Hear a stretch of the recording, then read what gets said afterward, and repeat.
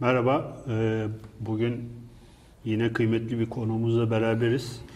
İsmail Gezgin, Ege Üniversitesi'nde öğretim üyesi kendisi. Turist rehberi yetiştiriyor, talebe yetiştiriyor. İsmail Gezgin birçok kitap yazmış, özellikle arkeoloji ve mitoloji üzerine birçok kitabı olan bir öğretim üyesi. Biz aslında bu programa başlarken daha önceki programların da formatına uygun olarak böyle bir kitap üzerinden gidelim falan dedik ama bu bir süre sonra anladık ki İsmail Bey'e bu haksızlık olur. Çünkü o kadar geniş bir ilgi yelpazesi var ki blog yazılarını okuduk, kitaplarını inceledik ve sosyal medyada da epeyce bir hayranı ve takipçisi olduğunu gördük. Bugün biraz onu o yüzden bu geniş çerçeveye bağlı kalarak, kendi ilgi alanına bağlı kalarak böyle bir daha serbest bir tartışma ortamı yaratalım. Daldan dala atlayarak işte Türkiye'de arkeoloji eğitimi, mitoloji sanat tarihi ilişkisi üzerine serbest stil diyelim bir program yapalım istedik. Zaten kendisi de bu konularda epeyce bir yazıp çizmiş bir insan. Öncelikle kendisine hoş geldiniz diyelim. Çok teşekkür ederim. Sağ olun. İsterseniz böyle kısaca bir kendinizi tanıtın. Evet. Biz ne kadar anlatsak eksik kalır gibi geliyor. İnsan kendini tanıtması ne kadar doğru onu bilmiyorum ama. Evet. Yani işte klasik arkeoloğum diyelim. Arkeoloji doçenti olarak Ege Üniversitesi'nde çalışıyorum. Çeşme Turizm Otelcilik Yüksekokulu'nda çalışıyorum. Çok sevdiğim bir okul orası benim. Ve dediğiniz gibi her şeyle ilgilenmeye çalışıyorum. Arkeolojinin çünkü her şeyle ilgili olduğunu düşünüyorum. Her şeyle ilgilenmeksizin bir arkeoloji yapmanın aslında çok da doğru olduğunu düşünmüyorum. Ama tabii her şey konusunda tırnak içinde söylemek lazım. Her şey de öyle ilgilenebilecek bir boyut, ebat değil. Tabii ki yapabildiğimiz ölçüde dahil olmaya çalışıyorum bütün konulara ve bunun için de siz de biliyorsunuz işte çılgınlar gibi sağa sola saldırıyorum, okumaya çalışıyorum. Evet. Ne bulursam ve onların da nimetlerinden faydalanıyorum açıkça söylemek gerekirse. Dün ben sizin bir şeyinizi paylaştım.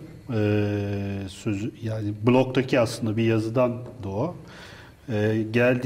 Arkeoloji size geldiğiniz yolu anlatır ama geldiğiniz yolu bilmeden gideceğiniz yolu da bilemezsiniz. Doğru. Bu yüzden arkeoloji aslında geçmişin değil, geleceğin bilimidir diye bir alıntı yaptım. Biraz aslında buradan belki girmek lazım. Evet. Kesinlikle öyle düşünüyorum. Yani arkeoloji geçmişin değil aslında geleceğin bilimi diye düşünüyorum. Çünkü geçmiş dediğimiz şey bizim ihtiyaç duyduğumuz bir background, bir arka bahçemiz bizim. O arka bahçemiz olmaksızın biz çok şey oluruz, savruluruz sağa sola. Yani bir tutunacak dalımız olmaz. O yüzden tarih boyunca da aslında yani bizim görebildiğimiz kadarıyla ya da kayıtlara düşmüş arkeolojik verilere yansıdığı şekliyle baktığımız zaman gerçekten herkesin bir geçmiş ihtiyacı olduğunu görebiliyoruz. Yani işte en eski yazılı kaynaklardan itibaren bunu rastlamak mümkün. Haliyle bu ihtiyacın aslında basit bir merak olduğunu da düşünmüyorum. Yani insanlar geçmişte acaba insanlar nasıl yaşamıştı, biz nasıl yaşamıştık falan gibi bir düşünceden kaynaklı, bir basit meraktan kaynaklı olduğunu düşünmüyorum. Birincisi yaşadıkları dünyada insanların daha sağlam bir zemine basması için daha sağlam bir geçmişe sahip olma ihtiyaçları var. Yani bu bir ihtiyaç.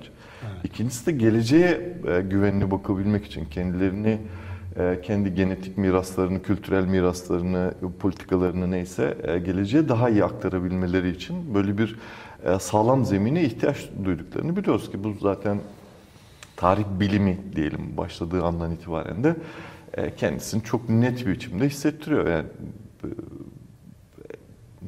Yani aydınlanmadan bu yana şöyle kabaca bakarsak mesela işte o ulusalcılığın yükselişi, o eski kimlik kavgaları, ari ırk meseleleri, efendim işte toprak paylaşımları, hani zaman zaman biliyorsunuz Türkiye bile girmiştir bu tür tartışmaların içerisinde. Yani Osmanlı'nın son dönemlerinden itibaren o Lozan-Sevr anlaşmaları, işte ne bileyim Türklerin daha eskiye gidecek tarihleri olduğunu ispatlama çalışmaları, Anadolu'ya sahiplenme çalışmaları, bunların hepsinin altında bu geçmiş duygusu yatıyor. Aslında bu şey de değil, hani bir devletsel ya da siyasal, kurumsal bir şeye ihtiyaç da değil. Kişisel olarak da böyle. Yani biz kendi geçmişimizle de aslında kendi kimliğimizi var ediyoruz. Yani bireysel olarak, özne olarak. Ve de gittiğimiz her yerde o geçmişi sürekli yeniden inşa ederek belki bir kimlik oluşturuyoruz kendimize. Ben çocuklara falan da söylüyorum. Üniversite mesela bu konuda çok iyidir, iyi bir şeydir. Kırılma noktaları vardır diyelim daha doğrusu. İnsanlar belli bir yerlerde doğup büyüyorlar, işte orada bir kimlik ediniyorlar, bir geçmiş deneyim kazanıyorlar. Sonra o kırılma noktası onu başka bir yere savuruyor. İşte üniversite sınavıyla mesela başka bir yere geliyor. Şimdi orada eski kimliğinde, kültüründe beğenmediği ne kadar done varsa onları terk edip iyi doneleri alıp onlarla kendine yeni bir kimlik inşa etme çabası içerisine giriyor. Aslında bu devletlerin yaptığından çok bağımsız bir şey değil yani. Evet. Yani işte ergenlerde vardır, yani herkes mesela çok iyi topçudur. Fakat bir sakatlık geçirmişlerdir ve bırakmak zorunda kalmışlardır. Bunu söyleyen adam 18 yaşındadır mesela. Kendine böyle bir şey. Halbuki onun kötü bir geçmiş olabilir, kötü bir lakabı olabilir. Onlardan hiç söz etmez yani. Onun için kendimizi iyi hissetmenin yollarından bir tanesi iyi bir geçmişe sahip olduğunu düşünmek. Yani daha abartırsam şunu bile söyleyebilirim mesela. Helen kültürü, hani bir arkeolog olduğum için bunu vurgulayayım isterseniz. Helen kültürü, Helen dediğiniz şey Zeus'un oğludur. Yani o kadar büyük bir geçmişe ihtiyaç var ki. Direkt kendisini yukarıya bağlama ihtiyacı doğmuş. Yani ben tanrısalım diyor. Yani bu dünyada özelim demeye getiriyor. Evet. Enteresan bir şeydir. İnsan için de öyle değil mi? Mesela hani biraz daha konuyu genişletelim isterseniz mi? Mesela insan kendisini nasıl konumluyor dünyada? Mitolojik boyutlarıyla baktığımız zaman, inançsal boyutlarıyla kendisini Tanrı'nın sureti olarak konumluyor. Yani geçmişte ben Tanrı'nın suretiyim diye konumluyor. O bütün varlık dünyasında, yani yaşam dünyası içerisinde onun statükosunu artıran bir şey oluyor ve her şeyi yapma hakkını, yetkisini kendisinde barındırma gücü veriyor. Yani bu aslında inanılmaz bir şey, ihtiyaç yani. Evet. Bu öyle hafife alınacak bir şey değil. Ve de sürekli olarak yenilenen bir şey. Yani birisi yazdı, bitti, işte biz kimiz, nereden geldik? Öyle bir şey söz konusu değil. Çünkü geçmiş ihtiyacı bugünden kaynaklı bir şey. Bugünkü zemin, politik zemin, siyasal zemin, ekonomik zemin, etnik zemin neyse onlar bize geçmişi tekrar ele alıp hamur gibi yeniden yoğurup yeniden fırınlamamıza sebebiyet veriyor. O yüzden bunu çok hafife almamak lazım. Yani bu işte arkeologların efendim işte kazı yapsınlar da oradan toprak altındaki eserleri çıkarsınlar. Şimdi genel izlenim budur ya. Ondan sonra onların işte güzel eserler bulmuşlar, onları restore etsinler, sütunları diksinler, heykelleri müzelere kaldırsınlar. Amerikalı turist de gelsin ya da işte Avrupalı turist de gelsin. Onlara baksın, girerken de 15'er lira, 20'şer lira para ödesin, ülke ekonomisi kalkınsın. Turizmimizin %30'u da gelirimizin %30'u da turizmden olsun gibi böyle bir şey söz konusu değil yani. Zaten bacası sanayi geyiği vardır ya. Evet. O zaten olayı gerçekten vehametini gösteren bir şey yani. Ben burada İsmail Bey kitapla bağlantılı olarak aynı konu üzerinden bir şey sormak istiyorum da. Kitap okurken şeyi fark ettim. Bu arada kitaptan bahsedelim. Sanatın mitolojisi. Sel yayınlarından. Sel yayınlarından. Okurken şunu fark ettim. Daha yani bundan 10 sene 15 sene önce Azra Erhat'ın mitoloji sözlüğünü okuyordum. Yani karıştırıyordum ne var ne yok diye. Orada Azra Erhat'ın ve içinde olduğu işte grubun işte kuşağın daha doğrusu Eyüboğullarıyla işte Anadolucularla tasavvurları şu şekilde Helencilik, Yunan var ama onun dışında mitoloji dediğiniz şeyin içinde işte şamanik ögeler yok, İslami ögeler yok veyahut da Sami ögeler yok. Şey de yok mesela. Anadoluculuk ama Hitit yok mesela. Veyahut da Urartu yok. Ama sizin kitapta daha geniş bir perspektif var. Herkes var. Herkes var. Yani bu Referans listesi daha geniş. mesela şeyi de çağırdık. Belki izlemişsinizdir. Ben sürekli bahsediyorum. Gürkan Ergin'i de çağırdık. Evet, Orada mesela onun kitabında da, onun çalışmasında da Roma tarihini mukayese olarak işte dönemin vakalarını Osmanlı'nın aynı coğrafya içinde karşılaştırmalı yapıyordu. Genel olarak böyle bir eğilim var mı? Şeyde artık eğitim sisteminde daha böyle geniş perspektif nasıl görüyorsunuz? Evet. Aslında böyle bir eğilim yok yani bu tamamen benim gibi insanlara münhasıran bir şey. Nedense böyle alışılmış kalıplardan dışarı çıkmak çok kolay değildir ya. Şimdi en baştan alayım, hani sizin sözünüze girdiğiniz noktadan alayım. Mesela Eyüboğulları, işte Azrailhatlar falan, balıkçı falan, o ekürü diyelim. Onların da yaşadığı dönemde duydukları geçmiş ihtiyacından kaynaklı bir şey sergiliyorlardı. Yani şimdi onların kitaplarının özellikle ön sözlerine falan baktığınız zaman göreceksiniz. Bütün referanslar neredeyse Anadolu'ya işaret ediyor. Biraz Helen'e işaret ediyor. Ama daha ötesine de giden bir şey yok yani hani.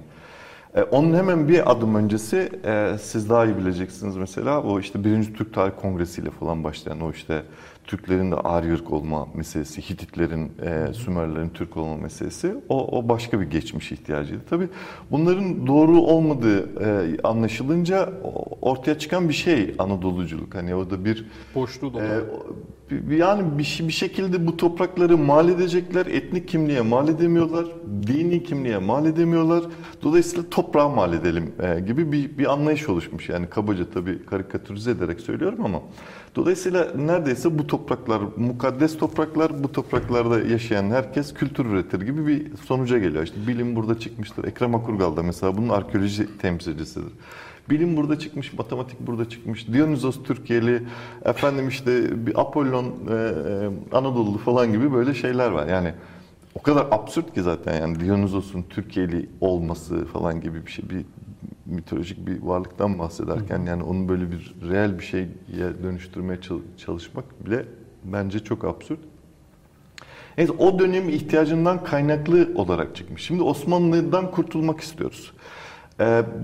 Bizi ya da Anadolu'da, Türkiye'de yaşayan insanları doğuyla ya da yakın doğuyla bağlantılarını da istemiyoruz. Batı'yla bağlantılandırmak istiyoruz. Mitoloji deyince zaten yani tartışma hani burada bambaşka bir mecraya sürüklenebilir. Çünkü mitoloji algısı bizde çok farklı. Yani biz Azrailhat'la işte Akadir'le balıkçıyla mitolojiyi öğrendiğimiz için mitolojiyi sanki bizden önce yaşamış kültürlerin anlattığı biraz safsata hikayeler gibi algılıyoruz. Yani böyle fantastik, hoş falan, işte hep beraber vakit geçirelim hikayesi gibi algılamışız. O yüzden aslında mitoloji sevmeyen yok ama mitolojinin ne olduğunu bilen yok yani. Böylece mitoloji deyince de onların o Yunan vurgusu, Helen Roma vurgusu daha doğrusu, mitolojinin sadece Helen Roma ile anılmasını sağlamış. Mesela Hristiyan mitolojisi dediğin zaman insanlar bir şey oluyorlar, böyle bir duruyorlar. Ya da İslam mitolojisi dediğin zaman bir tepki de veriyorlar yani. Ne demek yani İslam mitoloji nasıl yan yana gelir gibi bir şey de oluşuyor. Oysa ki mitoloji dediğimiz şey bambaşka bir şey. Yani o içerisinde dinsel hikayeler barınan inanç, aslında inanç aktarımı yani. Yani masallar gibi. Nasıl masallar benzer bir yapıda, sürreal bir şekilde, ayakları havada böyle, kediler konuşuyor, işte ne bileyim çocuklar uçuyor, öteki kaçıyor, bilmem ne oluyor. Yani bir şey yok. Gerçeküstü bir yapısı var. Ama içlerinde inanılmaz bir kültür aktarım var. Bir fonksiyon üstlenmiş. Yaşayan hikayeler bunlar, bir kere böyle bakmak lazım. Yani dil dediğimiz şey ister sözlü olsun, ister yazılı olsun, ister resimsel olsun fark etmez. Yaşayan bir şeydir. Girdiği her toplumdan, hatta girdiği her ağızdan, çıktığı her ağızdan yeni bir şeyler eklenerek çıkar ya da yeni bir şey törpülenerek çıkar yani. Değişir, yaşar yani o. O yüzden yani bir realiteye tekabül etmeyen ya da bir fonksiyonu yerine getirmeyen bir dilin yaşaması diye bir şey söz konusu değil. Şimdi bakıyorsun mitoloji dediğin şey, mitoslara binlerce yıl yaşamışlar. Yani binlerce yıl insanlar sadece muhabbet olsun diye birbirlerini anlatmış olamazlar yani, tamam mı? Bu toplumsal olarak insanların bir ihtiyacını karşılıyor olması lazım. Bu ihtiyaç din, inanç ihtiyacı. Yani kutsal kitap vesaire ne anlatıyorsa işte bu mitler de onu anlatıyor aslında. Çok farklı değil. Yani en az dinler kadar sürreal. Evet. Bir realitesi falan yok yani. Bu küçümsemek anlamına gelmiyor yani. Mitolojiyle Hristiyanlık ya da Yahudilik ya da İslamiyet yan yana geldiğinde onların değerini küçültmez yani. Ama başka bir şeyi anlamına sebep olur. Şimdi ikinci bölüme geçeyim, sorunun ikinci bölümüne geçeyim. Orada da nasıl bir mitos algısı, yani orada nereye kadar dayandırılacak meselesi de var. Şimdi biz arkeolojiyi de mitolojiyi de, mitoloji zaten Türkiye'de bir bilim falan değil. Yani kendimizi kandırmayan bir kürsü bile falan yok yani, öyle bir şey yok yani. Evet. İlahiyat fakültelerinde dinler tarihi şeyinde okutulan derslerden bir tanesi diyelim, ama bir kürsü ben bilmiyorum, siz duydunuz mu bilmiyorum. Sadece şeyi bilirdim çok eskiden, hani Azra Erat dışında bir Bedrettin Cömert'in bir kitabı vardı. Evet. Yani kitap bile hani çok İkonografi mitoloji ve ikonografi kitabı vardı. O da çok basit çok bir şey ama yine de çok ders kitabı gibi yani, evet, böyle evet, çok not, sanat fonksiyon tarihi üstlenmiştir o ama yani yıllarca kapat. mesela böyle belki son 10-15 senedir hani buna yönelik böyle bir takım yayınlarda çoğalma vesaire Evet, falan evet. filan oldu. Ama yoktu yani mesela Evet. 80'lerde 90'larda kaynak bile yoktu yani. Evet, bir akademi yok çünkü yani. Akademide affedersiniz kesiyorum yani, bir Azra Erat'ın kitabını okurduk. Bir de Bedrettin Cömert'in. Başka da yoktu Biz yani. de öyle okuduk yani. Evet. Akademide zaten bir kürsü falan olmayınca, bu konuda doktora, master yapan, yani bu anlamda yapan kimse olmayınca bir şeyin üremesi ya da toplumda yaygınlaşması ya da kabul edilmesi de o kadar kolay olmuyor haliyle. Şimdi o da batıdan aldık dedim ya ben. Burada bir şeyimiz var. Yani bir handikapımız var. Yani biraz batı, yani Cumhuriyet'in yönünü batıya çevirmesinden de kaynaklı bir şey. Yani oradan her şeyi almışız yani. Biz şimdi fark ediyoruz ki o her şeyin içerisinde İnanılmaz bir ideoloji de girmiş mesela. Yani tarih anlamda, arkeolojik anlamda, hatta dinsel anlamda bile bu mitoslar yoluyla falan, yani bir uygarlık şeyi, ideolojisini almışız. Ama o uygarlık ideolojisinin içinde biz yokuz. Hatta bunu savunuyoruz ama gene biz yokuz. Yani arkeologların falan içine düştüğü en büyük şeylerden bir tanesi, çıkmazlardan bir tanesi bu. Yani İonya medeniyeti, kültürü, uygarlığı neyse tanımlamakta zorluk çekiyoruz yani. Anlatabildim mi? Neden? Çünkü bize tanımlanmış olarak verilmiş o. Ve biz şimdi fark ediyoruz ki o tanımın içerisinde aslında biz yokuz. Yani o tanımın içerisinde Batı ideolojisinin kendi o şaşalı geçmiş ihtiyacını karşılayan bir şey var. Uygarlık ögesi var. Ve evet. o uygarlık ögesinde biz yokuz yani. Şimdi mitoslar da aynı şekilde. Enteresan bir şey. Burada aslında şey çok önemli. Semavi dinlerin fonksiyonları çok önemli. Özellikle Hristiyanlıktan sonra. Şimdi Hristiyanlığın çıkışını biliyorsunuz. Yani Roma İmparatorluğu'nun en güçlü olduğu dönemlerde, hatta kuruluşunda ortaya çıkmış. İşte İsa'nın doğduğu dönem, Augustus'un Roma İmparatorluğu'nun başında olduğu bir dönem yani. Dolayısıyla orada da bir şey de var. Hani Augustus dediğiniz adamın Roma Senatosu Tanrı'nın oğlu olarak zaten ilan etmiş. Evet. Öbür taraftan Kudüs'ten bir başka adam çıkıyor, diyor ki heyt oradan, Tanrı'nın gerçek olduğu benim ve bir tane Tanrı vardır diyor ve seninkiler paçavradır diyor. Şimdi dolayısıyla bunların zaten anlaşmaları söz konusu değil. Zaten siyasal olarak bir sürü problem var. Kudüs sürekli ayaklanıyor, bilmem ne yapıyor falan. Şimdi Hristiyanlık Roma'nın bu işte zulmünden diyelim, işte 300'lerde Konstantinus'la beraber kurtulduktan sonra tabii ki enteresan bir yol ayrımıyla karşı karşıya geliyor. Pagan inançlar, yani içinde yetiştiği, büyüdüğü Roma İmparatorluğu'nun ya da Roma siyasi organizasyonu diyelim, yıllarca şeyini yapmış, kültür altyapısını yapmış bir paganizm var. Ve de şimdi o paganizmin tamamını reddeden bir Hristiyan şey var. Üstelik de o Hristiyan kültürünü paganizmden kurtarmaya çalışan bir de siyasal örgüt var. Evet. Şimdi böyle olunca ne oluyor? Paganizmi kötüleyecek bir takım şeyler yapmak gerekiyor. Normal koşullarda mesela ben bu kitapta kitabın ana şeylerinden bir tanesi budur yani. Bizim inanç dediğimiz ve bugün dünyanın büyük bir bölümünde kendisini semavi inançlardan bahsediyorum. Kendisini kabul ettirmiş inanç motiflerinin bu üç dinle sabit olduğunu düşünmüyorum. Yani birazcık eskiye gittiğiniz zaman bunların erken örneklerini, kültür kökenlerini bulabiliyorsunuz. Yani yazılı kaynaklarda, arkeolojik verilerde, şurada burada yani. Dolayısıyla aslında yani Roma'nın paganizmiyle Hristiyan'ın dindarlığı arasında çok büyük bir fark yok. Yani evet eylemlerde kültürel olarak ya da ibadetlerde falan fark olabilir ama temel yani inanç ögenin temel mitolojik kavramları nedir? Öteki dünya, işte Sırat Köprüsü, bilmem şu bu falan hepsi var. Yani o zaman ne değiştirdik biz? Hiçbir şey değiştirmedik yani. Anlatabildim mi? Şimdi böyle bir anlayışla mitolojiyi paganizme mahkum etmişler. Şimdi mitoloji deyince semavi inançlarla uzak tutman gerekiyormuş gibi bir algı var yani. Evet. Bizim en büyük sorunlarımızdan birisi bu. Bir de tabii burada aydınlanmanın getirdiği çok enteresan bir şey var.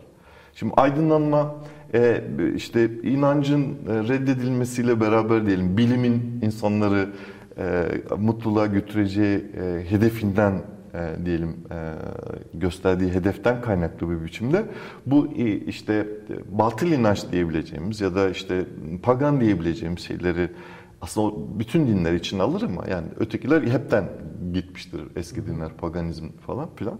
Onun getirdiği bir şey de var. Bir de insan işte Darwin'den bu yana bir evrimsel süreç içerisinde olduğu anlaşılmış ve algılanmış ya. Kültür şeyleri var, evrimcileri var, kültürel Darwinistler var. Yani kültürün de en eski insandan ilkel olarak başlayarak en yeni insana kadar gelişmiş bir biçimde lineer bir gelişme gösterdiğini ifade eden bir anlayış var. Öyle olunca da senden önce gelmiş olan insanların zaten zihinsel kapasitesini, yeteneğini sınırlı görüyorsun. Onların inançlarını da sınırlı görüyorsun. Bir gün mesela çok enteresan bir şey oldu. Bir öğrencim aradı akşam. Dedik hocam hemen şu kanalı açar mısınız? Bir hanımefendi var bir programda, ismini vermeyeyim program. Çok acayip şeyler söylüyor falan diye. Valla bak hanımefendinin ne ismini hatırlıyorum ne şeyi hatırlıyorum. İşte Harvard Üniversitesi'nden mi bilmem ne üniversitesinden mi böyle hani kerli ferli bir üniversite şeyi yazıyor altında.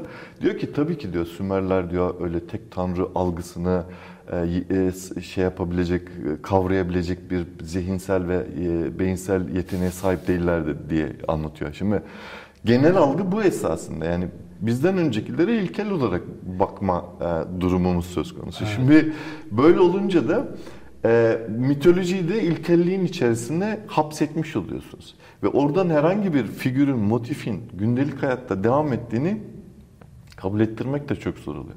Şimdi bu bakış, anlayış kitaba geleceğim.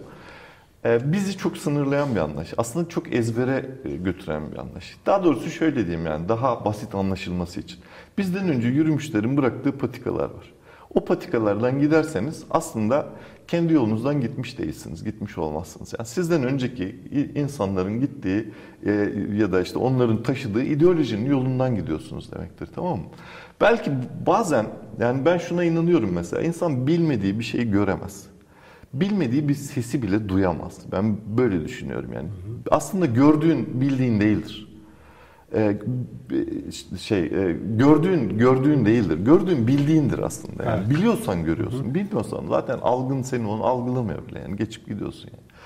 O yüzden şimdi başka patika var mı yok mu diye bir şeyin olmazsa, bir araştırman olmazsa, bununla ilgili bir derdin olmazsa daha doğrusu aslında o pozitivist şeyi devam ettiriyorsun. Yani bilim insanı nesnel yaklaşmak zorundadır ve bulunacak sonuçta hep aynıdır diye o çizgiden gitmek zorundaymışsın gibi. Birazcık sağa sola sapınca zaten dövüyorlar. Ben çok dayak yedim yani. Yani akademiden dövüyorlar. Gerçekten dövüyorlar. Yani işin gücün yok mu oğlum senin? Bak sen çalışkan bir adamsın. Niye böyle şeylere enerjini harcıyorsun diye gerçekten çok sıkı dayaklar yiyorum yani. Ama önemli değil yani. Bu böyle dövüle biz de gideceğiz bir yolumuz olacak evet. Yani. O yüzden de şimdi mesela hiç kimsenin aklına gelmemiş. Bu dinlerle geçmişteki dinler arasında bir bağlantı olabilir mi düşüncesi diyeyim. Hani Batı'da da pek yok yani. Hep onları işte o ilkel şeyin içerisine sıkıştırmışlar ya da işte ya gösterge bilimsel bir takım böyle pozitivist hatta ya da yapısalcı şeylerle anlamaya falan çalışmışlar. O mağaralar isimlerini bilmem neleri falan. Yani aslında kitabın çıkış noktalarından bir tanesi bu. Oysa ki Yarın da bir seminerim var benim Gümüşlük Akademisi'nde. Orada arkeoloji ve dil konuşacağım. Orada da uzun uzun anlatacağım ama zaten arkeolojinin dille bağlantısı çok yani arkeoloji zaten dille var olabilen bir şeydir ve hayatın da ben dil olduğunu düşünüyorum. Dolayısıyla bir arkeolojik eserin aslında bir metin gibi okunabileceği konusunda da bir şeyim var. Yani bunu çok pozitif ve yapısalcı bir şeyde de söylemiyorum. Yani son derece de postmodernist yaklaşımlarla da okumak mümkündür. Öyle biraz baktığın zaman biraz böyle sana verilmiş olan o background'dan sıyrılıp gerçekten bunlarda ne var, neyle birleştirebilirim, elimde hangi malzeme var diye baktığın zaman aslında çok da zorlanmıyorsunuz. Yani çok da şey çıkmıyor. Yanıltıcı ya da ne diyelim çok absürt şeyler çıkmıyor yani. Bunlar doğru mudur? Doğru diye bir şey zaten var mıdır yok mudur o tartışılır. Yani kiminki doğru ki yani Ama bize bir şey veriyor. Aristo, Heidegger ne perspektif bileyim. veriyor. Tabii yani farklı bir yaklaşım veriyor. Yani farklı bir olasılık hesabı sana gösteriyor. Bir farklı patika sunuyor yani. Gidersin gitmezsin. O ayrı bir şey yani. Ben burada bir şey soracağım. Şimdi bu blogunuzda da o yazı dikkatimi çekmişti. Şimdi Orta Doğu arkeolojik tahribat konusunda neredeyse dünya şampiyonu. Çünkü çok fazla hani savaşın olduğu ve çok fazla da eserin olduğu, çok fazla. Özellikle İran-Irak Savaşı'na bahsetmişsiniz. Evet. Şimdi son dönem bu IŞİD'in yaptığı tahribatlar falan var. Yani bu mesela arkeolojiye yönelik bu tahribatların bir ideolojik zaten şeyi var mutlaka. Ona bir değinmek gerekiyor herhalde. Esasen yani herhalde Orta Doğu'da son 70-80 senedir işte ayakta kalabilen birçok arkeolojik şey artık Türkiye sınırlarında hani tahribatsız olarak şey yaptı. Yani bu arkeoloji ile bu savaşların arasındaki bağlantı nedir? Yani neden bunlar hedef oluyor? İdeolojik şeyi nedir yani bu meselenin? Mesela işte Afganistan'da falan da işte o Taliban'ın devasa Buda heykellerini heykelleri falan patlattılar vesaire. Biraz belki onlardan bahsetmek gerekiyor herhalde. Şimdi savaş dediğimiz şey düşmanı yok etmek üzerine kurulu bir şey ne diyelim bir aktivasyon, bir eylem biçimi. Dolayısıyla düşmana ait olan her şeyin yok edilmesi de bunun içerisine girer elbette. Mesela bir sürü şey var, değişik böyle savaş yöntemleri var ya da değişik biçimde düşmanı yok etme yöntemleri var. Mesela geçenlerde Ürdün'ün bir yerde, şimdi yanlış söylemeyeyim ama bir devlet başkanı açıklama yapmış. Yani savaşta tutsak ettiğiniz kadınlara tecavüz edebilirsiniz diye. Yani mübahtır diye. Yani bunun bile aslında basit bir tecavüz meselesi olmanın ötesinde bir aslında soykırım olduğunu düşünmek lazım. Yani sonuçta biyolojik olarak bakarsak, yani bu mevzuyu çok sevmem ama yani bu kadar biyolojik bakmanın doğru olduğunu düşünmem ama bir genler savaşı var. Yani sonuçta her canlı kendi genlerini geleceğe aktarmaya çalışıyor ve siyasal olarak örgütlenmiş canlılar da insan gibi bunun içerisinde. Yani sonuçta düşmanını yok edeceksen onun zürriyetini de kurtaracaksın. Zaten geçmişteki bütün savaşlar öyle değil midir? Hani? Evet. Hadım ederler, işte erkekleri öldürürler, çocukları hadım ederler, bilmem ne yaparlar. Ya da nüfus mübadelesi yaparlar, değiştirirler, bilmem dönüştürürler falan yani. Şimdi bir kültürü yok etmek için onun zürriyetini kurutman yetmiyor. Yani onu öldürüp kesmen, üremesine engel olman falan yetmiyor. Yani onun bıraktığı izleri de yok etmen lazım ki. Çünkü kültürel altyapı dediğimiz şey bizim esasında yani geleneğin ya da şöyle söyleyeyim, belli coğrafyalarda, belli kültür alanlarında aslında yaşam biçiminizi değiştirmezseniz kültür kolay kolay değişmiyor. Evet. Yani şöyle bir örnek vereyim mesela. Diyelim ki işte sık sık tartışılır, işte Doğu ve Güneydoğu Anadolu'da başlık parası şu bu falan gibi meselelere girilir ve işte eğitim şart diye Cem Yılmaz da şey yapar ya onu, komikleştirir falan, eğitim şart. Mesela bizim akil adamlarımız düşünür ki oraları biz okul yaparsak insanlar kızlar için başlık parası istemezler, berdel yapmazlar. işte o kötü alışkanlıklardan vazgeçerler gibi. Şimdi biz biliyoruz ki mesela Hitit yasaları falan var biliyorsunuz. Anadolu'nun en eski yazılı kültürlerinden bir tanesi. O kültürel format içerisinde insanlar yazmışlar. Kendi bütün birikimlerini dökmüşler. Bizim kadı şeyleri gibi, defterleri gibi, tereke defterleri gibi falan. Ne var ne yok, kim kimle kavga etti, ne oldu onu bilmem. Yasal halini getirmişler bunlar yani. Şimdi bir bakıyorsunuz aynı bölgede aynı davranışlar var. Şimdi bugün yaşanan bu davranışların, o gün yaşanan davranışların devamı olmadığını kim söyleyebilir? Hiç kimse söyleyemez. Şimdi mesele kültür bölgesi ise eğer, o kültür bölgesinde bir kültürü tamamen yok edecek bir takım değişiklikler, yaşam biçimi değişikliklerini gerçekleştirmemişseniz eğer, o kültürün izlerini silemezsiniz. Biyolojik olarak onu engellemiş olursunuz ama kültür olarak sizin içinize siner. İşte biraz önce anlattığım mevzu gibi yani. Paganizm Hristiyanlığın içine siner. Evet. Başka mümkün değildir yani, anlatabiliyor muyum? Bütün paganları kesin, hiç önemli değil. Kültür, o binalar, o yollar, o resimler, yani sen onun içinde yaşamaya devam ediyorsun. Sonuçta bunlar çok basit nesneler falan değil ki. İnsan yaşamını aynı zamanda dönüştüren ve kültürü yeniden üreten nesneler.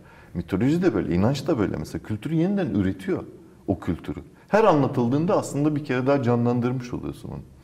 Şimdi öyle olunca da topyekün bir temizlik yapabilmek için aslında onun izini tozunu, hani taş üstünde taş, omuz üstünde baş derler yani. Geçen gün bir çok değerli bir Türk büyüğümüz de ifade etmişler. Böyle bir şeye girişmenin doğru olduğunu düşünüyorlar. Yani orada bir kültürel değişim istiyor. Çünkü Batı, Mezopotamya dediğiniz şey Batı'nın göz bebeği. Yani Batı medeniyeti dediğimiz şeyin filizlendiği yer artık. Her ne kadar Helen Roma'ya kadar, düne kadar getiriliyorsa da onun altındaki o kültürün, asıl menşein, kaynağın Mezopotamya olduğu çok açık yani. Yani Mezopotamya derken de sadece Suriye, Irak içerisinde hapsetmemek lazım yani. Bütün o işte yakın doğu coğrafyası diyelim. Tabii canım yani Anadolu, İran falan onları da işin içerisine dahil etmek lazım. O coğrafya. Şimdi uygarlık tarihini değiştirmeniz gerekiyor bir şekilde. O şeyden kurtulabilmek için. Şimdi her ne kadar biz bağımsız bir ülke gibi yaşamaya çalışsak da uygarlık tarihinden bağımsız davranabiliyor muyuz? Davranamıyoruz yani. Sonuçta bize dikte edilmiş, empoze edilmiş, kitaplarda okuduğumuz şeyler var yani, belli şeyler. IŞİD'in yaptığı orada öyle bir şey. Çünkü biz biliyoruz ki mesela müze dediğimiz şey de buradadır. O yazıdan hareketle söylüyorum yani. Niye biz müze yaparız mesela? Turistler gelip de bizim zaten bir kültür politikamız falan da olmadığı için anlamadığımız şeylerden bir tanesi bu yani. Niye müze yapıyoruz? Turist gelsin, oraya para bıraksın diye. Bir de turisti de küçümsüyoruz yani. Hani turist gelip oraya para bırakacak diye müze yapıyoruz. Yoksa önemli bir şey değil yani.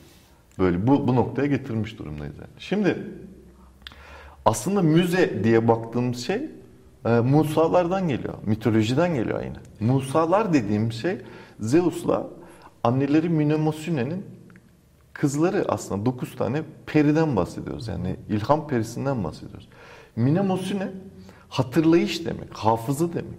Zeus iktidar anlamına gelir. Tamam mı? İktidarın hafızası demek aslında.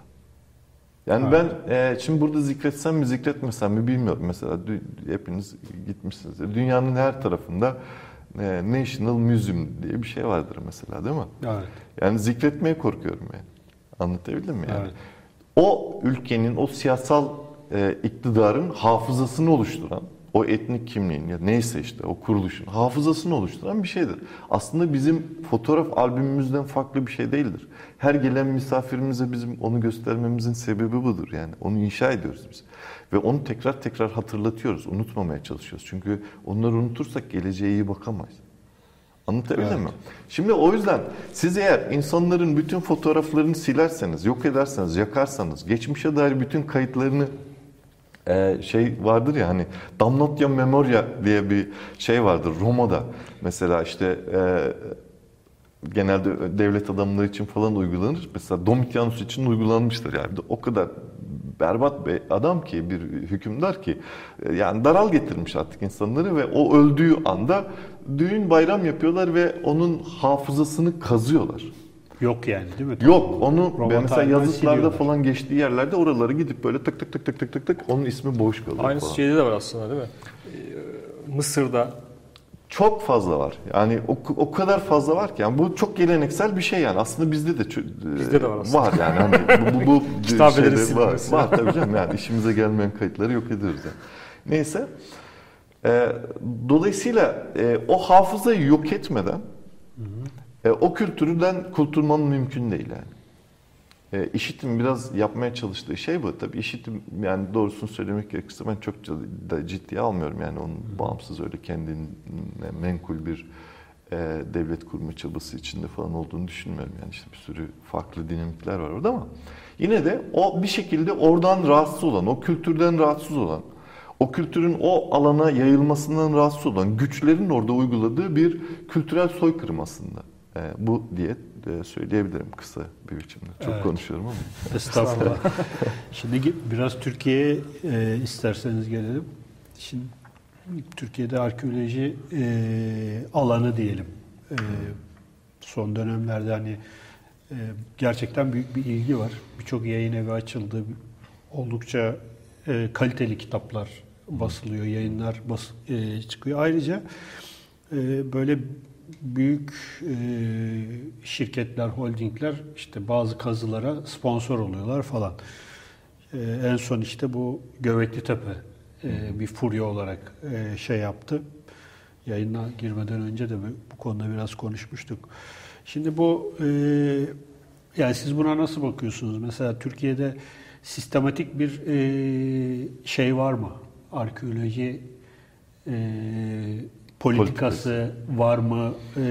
Yoksa işte hani belli şeyler çok popüler olduğu zaman mı işte devlet işin içine giriyor, özel sektör işin içine giriyor da bunlar böyle çok fazla öne çıkıyor veya bir kampanya halini alıyor. Mesela işte anlatmıştım Davos hikayesi.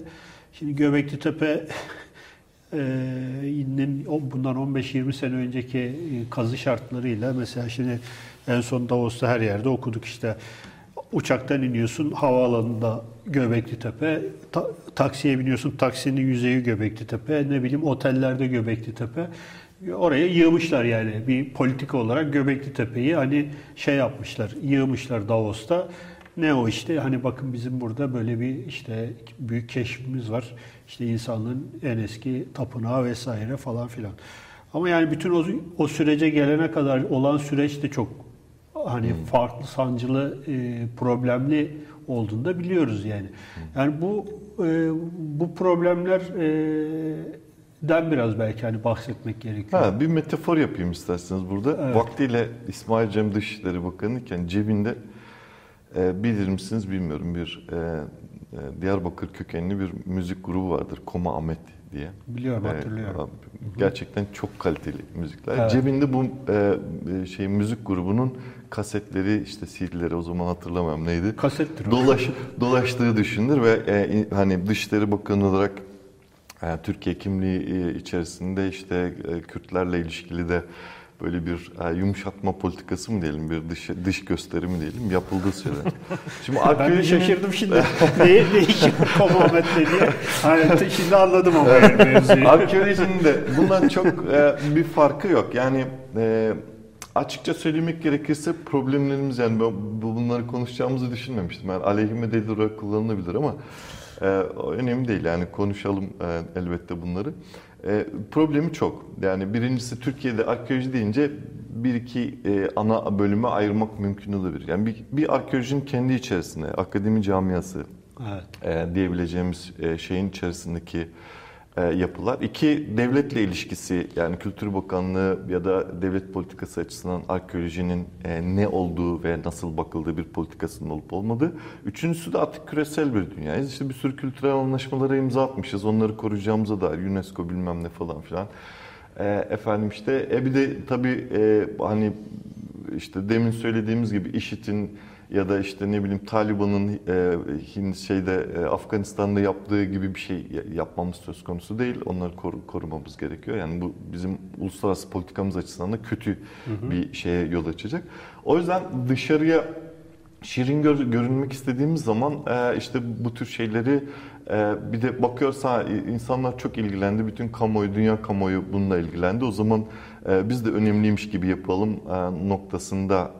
Şimdi baştan başlayalım yani. Arkeoloji, bir kere şunu söyleyeyim yani. Türkiye'de gerçekten çok değerli arkeologlar var. Çok başarılı arkeologlar var. Yani biz bir arkeolog olarak şunu söyleyebilirim. İsveç çakısı gibiyiz.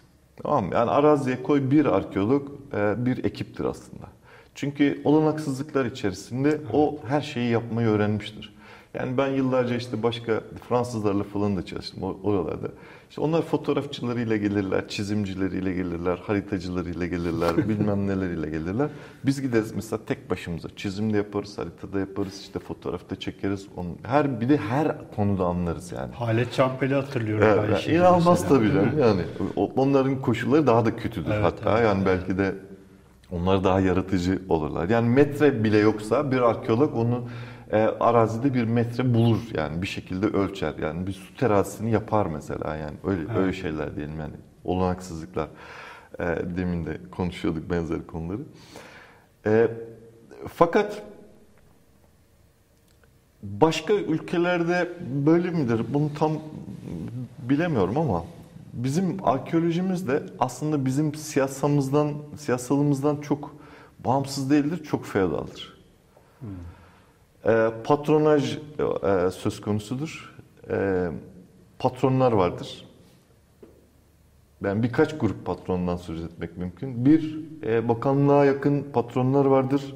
Bütün ülkedeki arkeoloji dünyasını manipüle edebilecek, işte kazı izinlerinden kime ne kadar para verilebileceğine kadar etkili olabilecek konumda uluslararası etkileri de vardır bunların.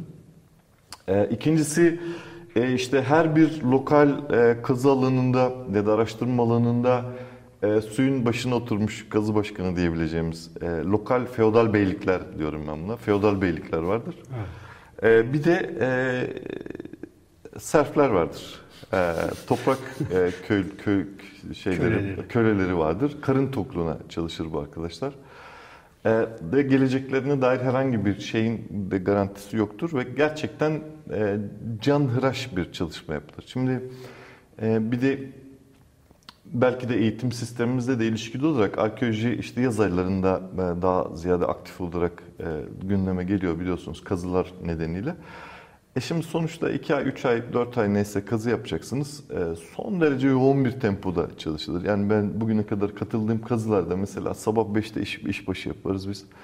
Ben 2'den önce yattığımı hatırlamam yani. O 3 saatlik uykuyla işte bütün 3 ay, 4 ayı geçiririz. Dünyadan da koparız. Hiçbir şeyle ilgilenemezsiniz. Çünkü her şeyi orada bitirmek durumundasınız. Her şeyi orada anlamak zorundasınız ki işte döndüğünüzde de akademik işleri yapın, makalelerini okuyun, kitabın raporunu yazın, bilmem ne yapın gibi düşünebilirsiniz. Yani.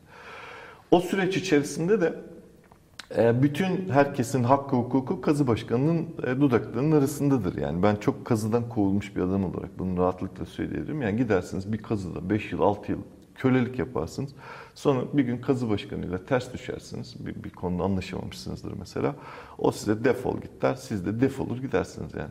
Ve o kazıya gittiğinize dair bir belge bile yoktur. Yani ben eğer mesela CV'mde o kazıya gittiğimi belirtmesem o kazıya gittiğime dair hiçbir şeyim yok. Yani hiçbir yayında adım geçmez, hiçbir şeyde bilmem ne olmaz falan. Böyle bir şey. Siliyorlar yani isminizi. Hiç olmuyorlar, hiç yazmıyorlar. Kültürel soykırım. Hiç yazmıyorlar yani. Düşün yani o kadar enteresan bir şey. Neyse, işin bir boyutu bu. Dolayısıyla bu boyutu böyle bu şekilde olunca akademik yükselme de buna çok uygun olunca yani bir takım insanların iki dudağının arasında olunca akademik yükselmede sen niye böyle değil de şöyle çalışıyorsun diye seni dövebildiklerinde o zaman zaten şey kısırlaşıyor. Yani mainstream'den gitmek zorundasın. Ana yolun dışında bir tali yol arayışı yapamazsın. Tokatlarlar yani insan. Bir tarafı böyle. İkincisi işte devletle ilişkisi diyelim, bakanlıkla ilişkisi. Bakanlığın ben bu konuda bir fikri olduğunu düşünmüyorum açık söylemek gerekirse. Eğer bir fikre ihtiyacı olursa o dediğim büyük arkeoloji şeylerinden, feodal beylerinden fikir alırlar. Orada yukarıda döner zaten. Mesela şöyle işte biz genel olarak herkesin fikrini almak istiyoruz. Şöyle bir şey yapalım, işte bir yasa çıkaralım falan. Mesela arkeolojinin yasası yoktur, meslek yasası yoktur. Yönetmelikle yönetilir. Çok berbat bir yönetmeliği de vardır. Mesela ben yıllarca çalıştığım kurumda turist rehberliği meslek yasası çıkarılması için yıllarca çalıştım ve çıkarttık. Turist rehberlerinin meslek yasası vardır. Arkeologlar yönetmelikle yönetilirler. Kazı başkanı kazıdan ayrılmak için bakanlığa dilekçe vermek zorunda. Yani diyelim Ankara'ya gidecek, bir kütüphanede duracak. Ankara'ya dilekçe yazmak zorunda. Böyle bir yönetmelik var yani. İkincisi, işin içerisinde izin söz konusu olduğu için, para söz konusu olduğu için, yani Kültür Bakanlığı'nın bütçesinden belli bir tahsis yapılıyor. Bakanlık da o gücünü sonuna kadar kullanmak istediği için o demokrasinin kılıcı gibi izin ve para meselesi arkeologların başının üzerinde böyle sallanır durur. Yani düştü düşecek, yani kelle gitti gidecek. Tehdit edilirler arkeologlar mesela. Ben biliyorum, yani çok net bir biçimde biliyorum. Vaktiyle bir Kültür Bakanı mesela Çatalhöyük'te Ian Hodder'ı hızlı kaz arkadaş, senin bekleyeceğiz falan diye, yoksa alırız kazını falan türünde tehdit ettiğini ben biliyorum mesela, yani anlatabildim mi? Yani şimdi şey yapmayın kimseyi şimdi şöyle ki bizim yani Ian Hodder ve Çatalhöyük kazısını şey gibi tavaf etmemiz lazım. Yani her gün ondan bahsetmemiz, zikretmemiz falan gerekiyor. Yani evet. Ben öyle düşünüyorum. Evet. Bizim için büyük bir şanstır yani. Anlatabildim mi? Yani çünkü teorik arkeolojinin dünyadaki en büyük karakteri sizin ülkenize gelmiş ve dünyada belki de hani çok şey olmasın ama en iddialı kazılardan bir tanesini yapıyor. En inanılmaz işlerden bir tanesini yapıyor. Ve siz ona diyorsunuz ki hadi arkadaş senin bekleyeceğiz, elinizi çabuk tutun. Çünkü James Mellat işte bilmem kaç senede, 3 senede 100 tane ev açmış. Ian Hodder hala 2 tane evle uğraşıyor. İşte bilmem 93'ten beri falan gibi. Yani anlatabildim mi? Çünkü daha çok eser istiyor. Daha çok turist gelsin istiyor. Anlamı yok yani. Yani hala şöyle bir devlet politikamız yok yani. Biz bu geçmişi bilirsek, gelecekte de bizim de masanın başında aktörler olmamızı sağlayabilir düşüncesi hala yok yani. Üstelik de ben hem etnik olarak hem işin içerisine biraz dinsel boyutunu da katabiliriz. Devlet siyasetinin Anadolu arkeolojisiyle, Anadolu geçmişiyle barışık olduğunu düşünmüyorum. Yani onu özümsediğini, onun bir insanlık mirası olduğunu, illa hani bizim etnik kimliğimizden ve inancımızdan türemiş olması gerekmediğini, bunun bize katacağı çok fazla şey olduğunun daha ben yapıldığını düşünmüyorum. Yani şuradan bilirsiniz zaten. Mesela Obama ilk yaptığında, başkan olduğunda Türkiye'yi ilk ziyaret etmişti hatırlayın. Ben o gün İstanbul'daydım. Sonra ertesi gün Efes'e gittiğini duydum. Arkadaşlarımız gezdirmişler falan filan. Yani Obama işte geliyor, yaptığı iki işten biri Ayasofya'yı ziyaret ediyor, Efes'i ziyaret ediyor, bilmem ne yapıyor. Siz hiç duydunuz mu mesela? Eski aktörlerden konuşalım. Bülent Ecevit Efes'i ziyaret etti ve arkeologlardan briefing aldı falan gibi. Ya da işte Süleyman Demirel Bergama kazılarına gitti de bilmem ne oldu falan. Böyle bir şey yok yani. Yok. Evet. Böyle bir şey yok yani. Bizim angajmanımız bu kadar yani. Çünkü o bizi ilgilendirmiyor. Arkeologlar da buna uyuyor işin kötüsü Türkiye'de. Yani böyle çok teknik, çok arkeologlar arkeolog için bir bilgi üretiyor diyorum ben. Yani hiç kimsenin anlamasını istemedikleri buna bir şey benzer yapıyor. bir hikaye de ben anlatayım. Buyurun. Siz de biraz dinlenmiş olursunuz. 2008 veya 2009 yılıydı. Biz bir İlber Ortaylı ile bir muhabbetimiz oldu bizim yani. Evet. O zaman Topkapı Sarayı'nda bu başkandı. O ara Sarkozy işte Türkiye'nin Avrupa Birliği'ne girmesine taş koyuyor falan. Bizimkiler cin fikirli biliyorsunuz. Akıllarına gelmiş. Demişler ki bir Türk Baharı sergisi açalım Paris'te. Niye?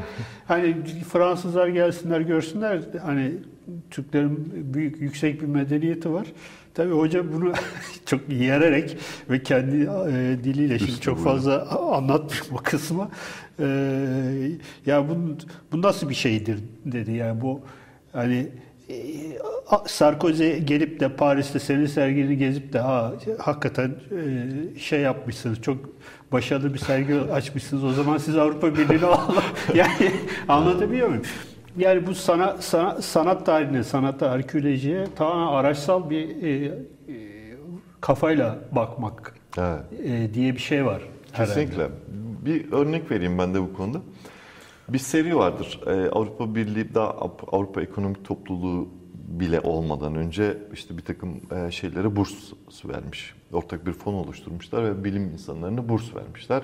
Evet. Demişler ki Avrupa kimliğini inşa edelim. Yani sonuçta 2. Dünya Savaşı olmuş, herkes birbirine girmiş, Paris'i Almanlar bombalamış, bilmem ne olmuş falan düşünsene. İngilizlerle şeyler zaten düşman falan. Bunları bir araya getirecek bir projeden bahsediyoruz yani. Müthiş bir şey. Ve bu o şeyle ilgili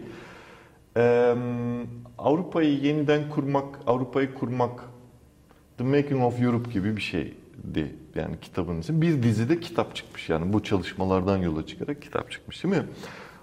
Bir geçmiş bir kere bir birlik çünkü onların hedefi artık sınırların falan kaldırılmasıydı bir ara. Şimdi başka bir mecraya dönmeye başladı ama yani tek bir devlet gibi hareket etmeye çalışıyorlar. Onun için de ortak bir, hani bize hep tarih kitaplarında ya da ilkokulda falan söylerler ya bir milletin millet olabilmesi için ortak tarih bilinci işte bilmem nesi şusu busu falan diye. Ortak bir tarih bilinci oluşturma çabasına girmişler. Yani biz düşmanlıkları bir kenara bırakalım. Ortak değerlerimiz üzerine duralım. İkinci Dünya Savaşı'nı yıllarca konuşabilirsiniz ve hiç yan yana gelemeyebilirsiniz. Ama onu bir kenara bıraktığınızda siz aynı dünyanın insanısınız, aynı kültürün insanısınız noktasına getirdiğinizde aslında Avrupa Birliği'nde kurmak mümkün oluyor. Yani 1945 yılında birbirini yemiş Avrupa ciddi olarak bir de hani faşizmi de işin içine sokarsanız hakikaten böyle insanlık dışı yemiş birbirini bir Avrupa 1955 midir Avrupa Ekonomik Topluluğu tam hatırlamıyorum. 55'te bir araya gelebilmiş. Ve şu anda bir arada hareket edebiliyorlar. Çok enteresan bir şey yani. Bizim mesela hala bu şeyden bir şeyimiz yok. Bir haberimiz bile yok yani bu işlerin böyle olabileceğini. Yani biz de ortak kimliklerimize, ortak değerlerimize vurgu yapacak bir takım şeyler yapsak, geçmiş inşa etsek kendimize, bunların aslında hiçbir sıkıntısı olmayacak. Biz hep farklılıklarımızdan dem vuruyoruz. Çünkü herkes çok özel ya, bizde herkes çok ari ya. Ötekini aşağılama üzerine gittiğimiz bir süreç var. Avrupa Birliği meselesi de burada böyle bir mesele. Yani düşünün ki oluşturulmuş bu Avrupa Birliği kimliği içerisinde Türkiye kimliği yok. Yani bunun Türkiye'nin kabul edilmesi açısından baktığınız zaman Avrupa Birliği'nin bütün felsefesinin, bütün kuruluş amaçlarının altta yatan o bilimsel ne diyelim zeminin değişmesi gerekiyor. Yani bir Müslüman kimliği yok mesela her şeyden önce. Ya da bir Orta Doğu ülkesi ya da bir Asya ülkesi ya da işte Avrasya ülkesi diyelim tam arada kaldığımız için. Öyle bir şey yok yani. Bunun çok uzun vadeli onlarla ortak kimliğimizi vurgulayacak bir politikayla entegre olmamızın mümkün olabileceği bir süreç var. Biz buna rağmen yine son yıllarda giderek onlardan ayrılıklarımızı, farklarımızı vurgulamaya başladığımız bir politika var yani. Biz hala gerçekten bir yani ortak değerler içeren bir kimlik inşa edebilmiş değiliz yani. O yüzden zaten sıkıntılarımız. Bütün bu problemlerin altında yatan şeyler bunlar yani. Evet. Arkeoloji de tabii bunun en önemli şeylerinden bir tanesi yani. Şuraya gelirsek peki. Göbekli Tepe'nin biraz bu şey tarafına baktık da siyaset tarafına. Göbekli Tepe şu anda var olan arkeoloji paradigmasını, dünya görüşünü değiştirdi mi, sarstı mı? Ve insanın kökenine dair yeni ışık veriyor mu, yeni ufuklar açıyor mu bize? Yani biraz erken biliyorum ama... Evet.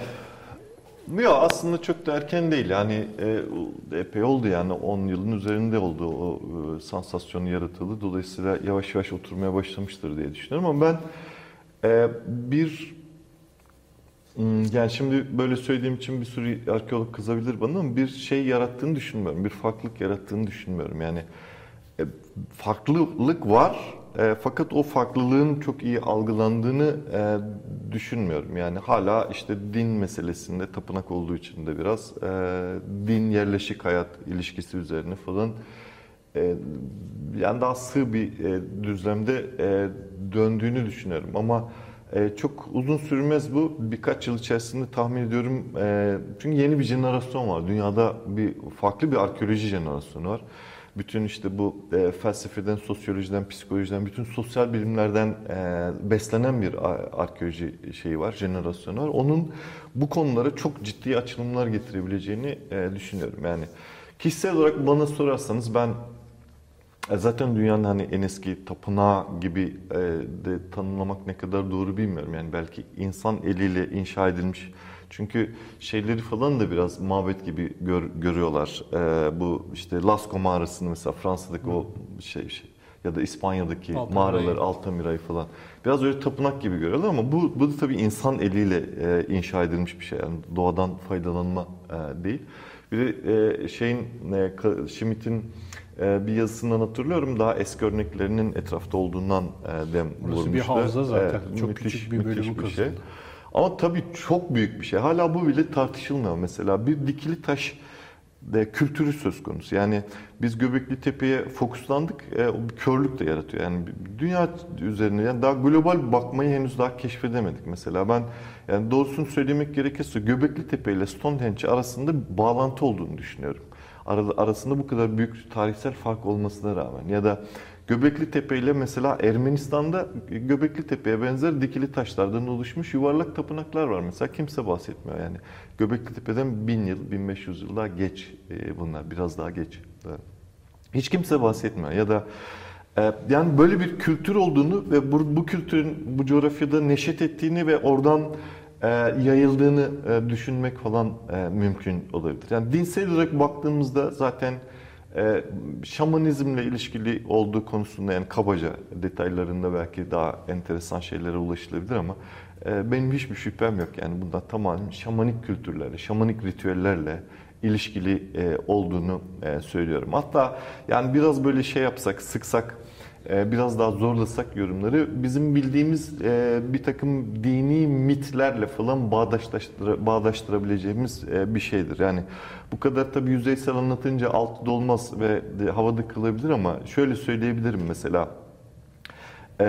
Yani o taşların üzerindeki kabartmalar, hayvan motifleri, şunlar bunlar mesela şamanizmle ilgili değerlendirildiğinde zaten olay biraz daha aydınlanacaktır diye düşünüyorum. Yani o da Schmidt falan biraz daha hani arkeolojik olarak Schmidt biraz daha pozitivist bakan bir insan. Bir de spekülasyondan ciddi olarak kaçınan bir insan. Yani en sonunda yapalım bütün spekülasyonu diyen bir insan.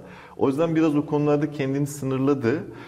Ama yani mesela o hayvanları kazıda bulmayı falan baktı. Yani var mı acaba o kalıntılar, o kemikler, orada resmedilmiş hayvanlarla ilgili falan. Oysa ki yani tamamen işte siz de çok iyi bilirsiniz ki işte bir şaman ritüelde şaman ne yapar?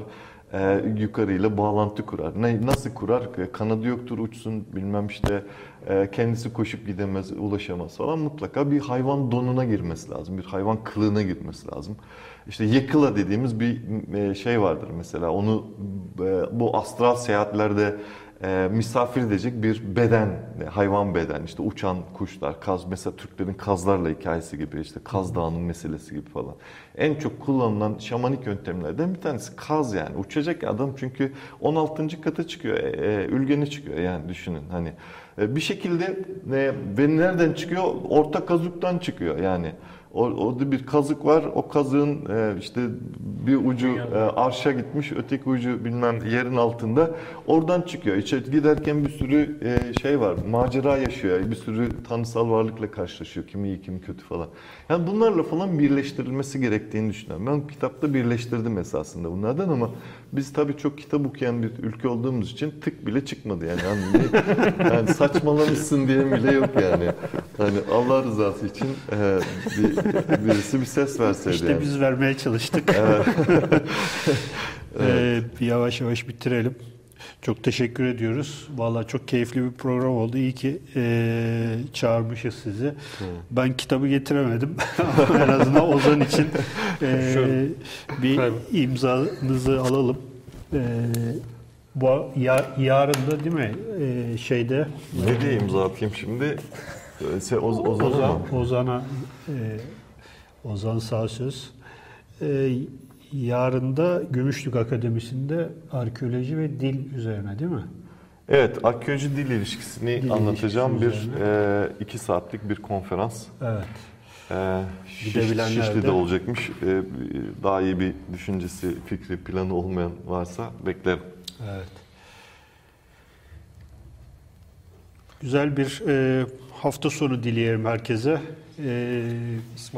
İsmail Bey'e de geldiği için çok teşekkür ediyoruz. Ben teşekkür ederim. Sağ ol. Bu kadar keyifli Güzel bir program. stüdyonuzda bizi konuk ettiniz, beni konuk ettiniz. Çok teşekkürler. Çok güzel. Bu kadar keyifli bir program zamanda çabuk geçti. 15 gün sonra 23 Nisan'da değil mi? 23 Nisan'da. Evet. 23 Nisan'da Özel. Miguel de Cervantes'in 400. ölüm yıl dönümü nedeniyle kendi aramızda özel bir program yapıp Cervantes ve Don Quixote'u konuşacağız. Çok iyi. Belki bir konuk bulabilirsek, şey yapabilirsek, olmadı kendi aramızda. Herkese iyi hafta sonları diliyoruz. İyi hafta sonları, teşekkürler. Hoşçakalın.